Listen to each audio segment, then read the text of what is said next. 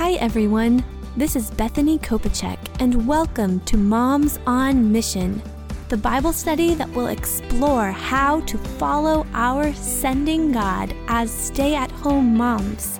Together we will learn about why and how we can spend our days and our lives intentionally on mission with Jesus as mothers. Welcome to Session 4 of Moms on Mission. I know time is so precious, so thank you for spending some of yours here with me. So far, we have focused primarily on this idea of God being a sending God, and then how we as mothers are not limited to the walls of our home and how we serve the Lord. However, this emphasis on being sent out should never be at the neglect of acknowledging and rejoicing in the roles God has given us in our families. So I wanted to begin today with a couple of scriptures that do affirm the importance of the work that we do within our homes and families. All the way back in Genesis chapter 1, verses 27 through 28, Scripture says, "So God created mankind in His image. In the image of God He created them. Male and female He created them. God blessed them and said to them, 'Be fruitful and increase in number. Fill the earth and subdue it.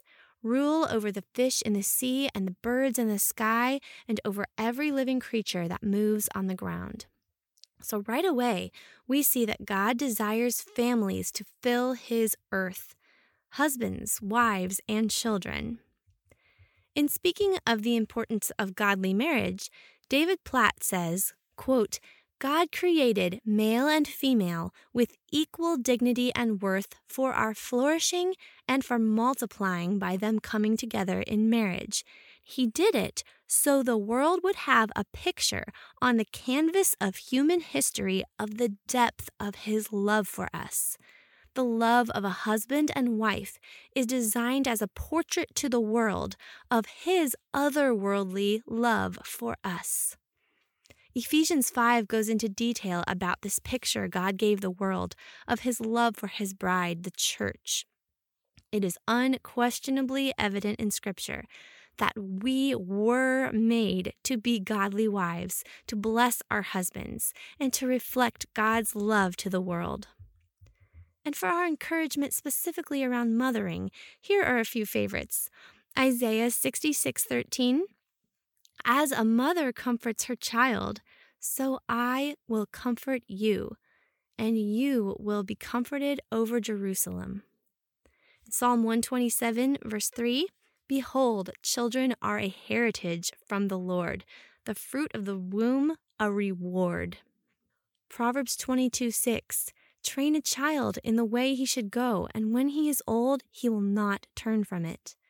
And 2 Timothy 1:5, "I am reminded of your sincere faith, a faith that dwelt first in your grandmother Lois and your mother Eunice, and now I am sure dwells in you as well." So mothers are absolutely designed by God to raise children, to follow the Lord, to comfort them, to train them, to care for their physical needs, and to fill their lives and homes with the Word of God. It makes sense then that we would be used in the process of birthing and nurturing people into the kingdom, both within and outside of our families. We have seen that women were designed by God to further His kingdom through being wives and mothers, and we've also seen that God sends His people out into a hurting world to make disciples. Let's continue to explore how to merge these two paths, how to be fully engaged in motherhood and fully engaged in mission at the same time. I would like to do one more survey through Scripture with you now and look at a few of the many passages that give instruction and direction to how God calls all of His followers, including moms, to live. And then in the last two sessions, we'll talk about how we might apply these verses that we're about to read in our day-to-day life as mothers. Let's begin with Matthew chapter 25, verses 35 through 46. "For I was hungry, and you gave me something to eat. I was thirsty, and you gave me something to drink. I was a stranger, and you invited me in. I needed clothes, and you clothed me. I was sick, and you looked after me. I was in prison, and you came to visit me. Then the righteous will answer him, Lord, when did we see you hungry and feed you, or thirsty and give you something to drink? When did we see you a stranger and invite you in, or needing clothes and clothe you? When did we see you sick or in prison and go to visit you? The king will reply, I tell you the truth, whatever you did for one of the least of these brothers of mine, you did for me. Then he will say to those on his left, Depart from me, you who are cursed, into the eternal fire, prepared for the devil and his angels. For I was hungry, and you gave me nothing to eat. I was thirsty, and you gave me nothing to drink. I was a stranger, and you did not invite me in. I needed clothes, and you did not clothe me. I was sick and in prison, and you did not look after me. They also will answer, Lord, when did we see you hungry or thirsty, or a stranger, or needing clothes, or sick, or in prison, and did not help you? He will reply, I tell you the truth, whatever you did not do for one of the least of these, you did not do for me. Then they will go away to eternal punishment, but the righteous to eternal life. Notice, in this passage, Jesus did not say, when you fed your husband, clothed your kids, or invited that fun Christian family from your church over for dinner, you did it for me. Of course, those are all great things. But are those things the extent of God's heart for how we should be spending our time and energy? These verses seem to tell us otherwise. Now, this is not about pitting home life and outreach against each other and wrestling over which is of greater importance. This is simply about more fully going after the heart of God. And the least of these are very precious to our Father. So it makes sense that serving these people should be a priority in the life of someone who is living for Him. In fact, 1 John 3:16-18 says, This is how we know what love is. Jesus Christ laid down His life for us, and we ought to lay down our lives for our brothers. If anyone has material possessions and sees his brother in need but has no pity on him, how can the love of God be in him? Dear children, let us not love with words or tongue, but with actions and in truth. Next, we're going to go to Colossians chapter 4, verses 2-5. Devote yourselves to prayer, being watchful and thankful, and pray for us too, that God may open a door for our message, so that we may proclaim the mystery of Christ, for which I am in chains. Pray that I may proclaim it clearly, as I should. Be wise in the way you act toward outsiders. Make the most of every opportunity. Paul was literally writing that the church should pray for him to have more opportunity to proclaim the mystery of Christ while he was in prison for proclaiming the mystery of Christ. If there was ever a season of life to take a break from pursuing the spread of the gospel, being in chains for doing so might logically seem to be a good time for that. I am so spurred on by this example of Paul to faithfully take every opportunity and to pray for more opportunity to proclaim the gospel to outsiders, no matter what my life circumstances are. Turning back in our Bibles just a couple of books, let's look at Ephesians chapter 5, verses 15 and 16. Be very careful, then, how you live, not as unwise, but as wise, making the most of every opportunity, because the days are evil. So Paul echoes his charge to the Colossians to make the most of every opportunity, here again to the church at Ephesus. Francis Chan shared some insights and thoughts about this verse, and he said, quote, "Are we really careful about how we live?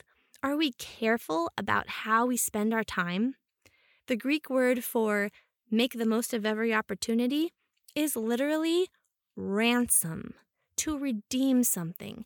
It's this picture that our days and our time doesn't really belong to us. It's kind of running away from us, and we need to ransom it and capture it and make the most of it. If you live a fulfilling life, you don't ask, "Where did the time go?" because you know where it went and you're glad about where it went. At the end of a year, I can look at a row of people and say, my time went to him. I invested in her. I poured into those guys. I supported those kids overseas. My time went to that couple. My money went to them. And I can point and say, that was a good use. End quote. I want to live intentionally and to fight against allowing myself to get stuck in the flow of a certain season and letting myself just drift along with the current. I want to be careful how I live. Author Annie Dillard wrote, "How we live our days is how we live our lives. How we live our days is how we live our lives. We are spending our life right now in however we're spending each individual day." I was convicted and encouraged by this to make the most of every opportunity in my present circumstances and not to wait for a more opportune time to spend myself for the kingdom, both in my home and beyond. Returning briefly to Proverbs 31, I'm just going to pull out and summarize a few points of the passage since we already read it in its entirety last time. She works with eager hands, provides food for her family. She welcomes the poor and needy, clothes the members of her household. She makes and manages money, makes coverings for her bed. She's clothed in fine linen and purple, enables her husband to go do his job, is strong and confident and wise and fears the Lord.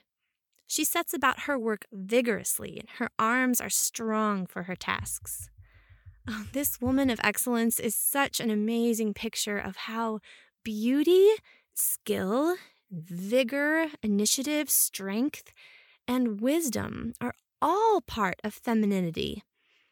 Being a gentle, wise, godly mother of children doesn't exempt us from using other talents and abilities to assist those in need. And being a helpmeet to our husbands doesn't disqualify us to answer God's call to share our gifts with others and in other areas of life. Next, I'd like to read two passages of Scripture together. First, Isaiah 52:7, and then Matthew 5:14 through 16. So Matthew 52:7. "How lovely on the mountains are the feet of those who bring good news, who proclaim salvation, who say to Zion, your God reigns." And Matthew chapter 5:14 through 16. "You are the light of the world. A city on a hill cannot be hidden. Neither do people light a lamp and put it under a bowl. Instead, they put it on its stand, and it gives light to everyone in the house. In the same way, let your light shine before men, that they may see your good deeds and praise your Father in heaven." Lovely are those who proclaim salvation on the mountains. On the mountains!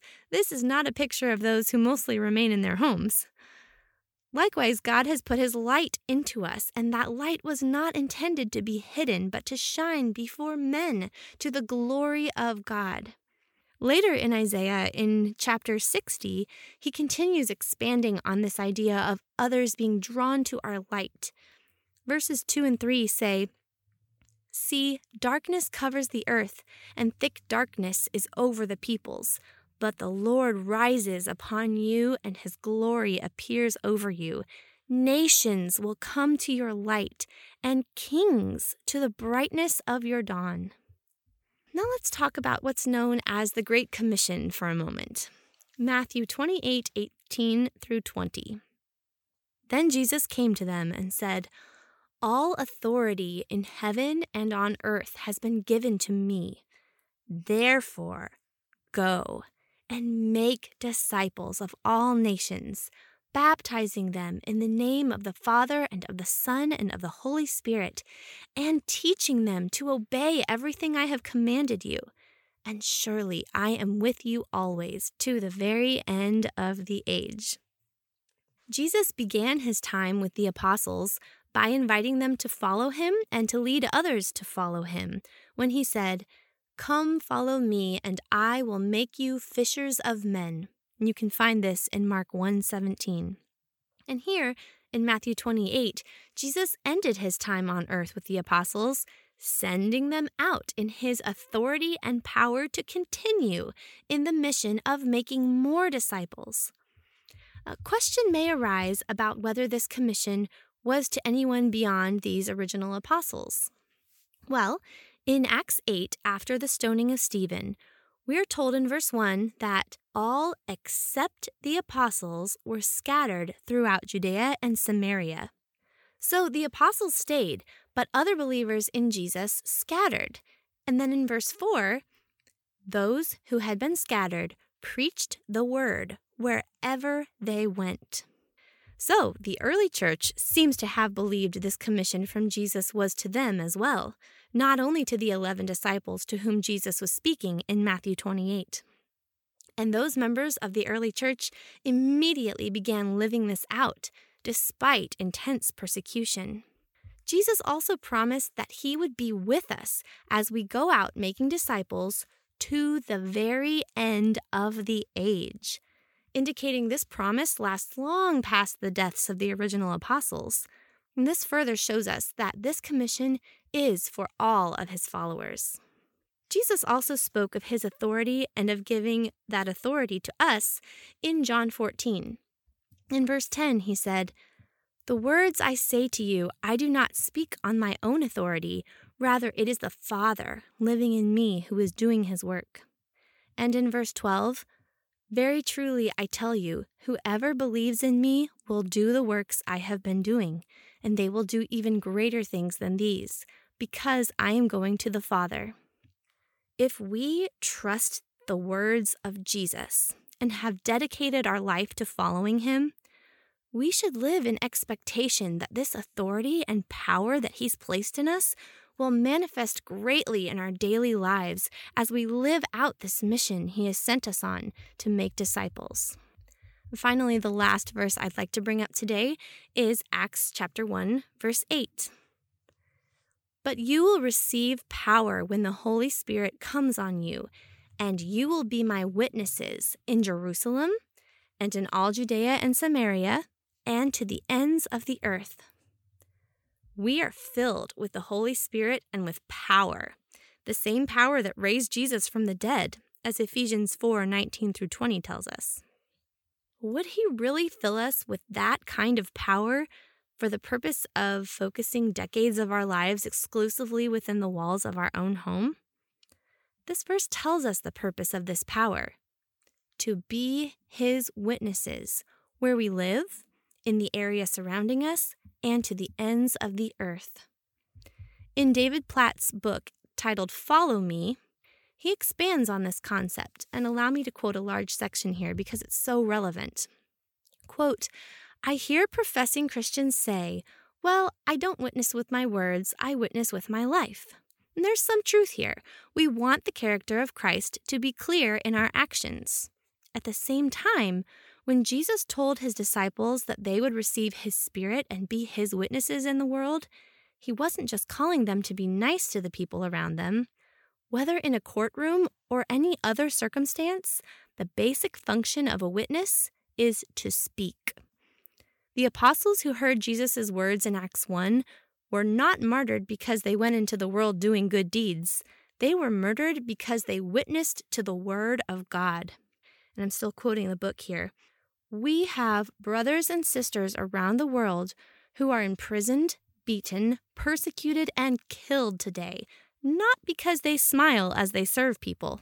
Martyrs from the 1st century to the 21st century die because they speak the gospel. Doesn't it seem ignorant to say, particularly in areas where we're free to proclaim the gospel, that we'll just witness with our lives? God has given us a gospel to believe, a spirit to empower, and a language to speak for a purpose. a grand, glorious, global, God-exalting purpose that transcends all of history.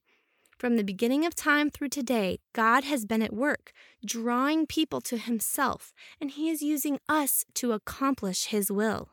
End quote. This all echoes what Paul says in 2 Corinthians chapter 5, verse 20. We are therefore Christ's ambassadors, as though God were making his appeal through us. What is a specific way you are putting your light on a stand in your life right now? If you're not already, I want to challenge you to consider asking the Lord on a regular basis for more opportunity to shine your light as a family, and asking for guidance and direction on what that might look like for you specifically. These passages so excite and inspire me, and I hope you are ignited and encouraged as well.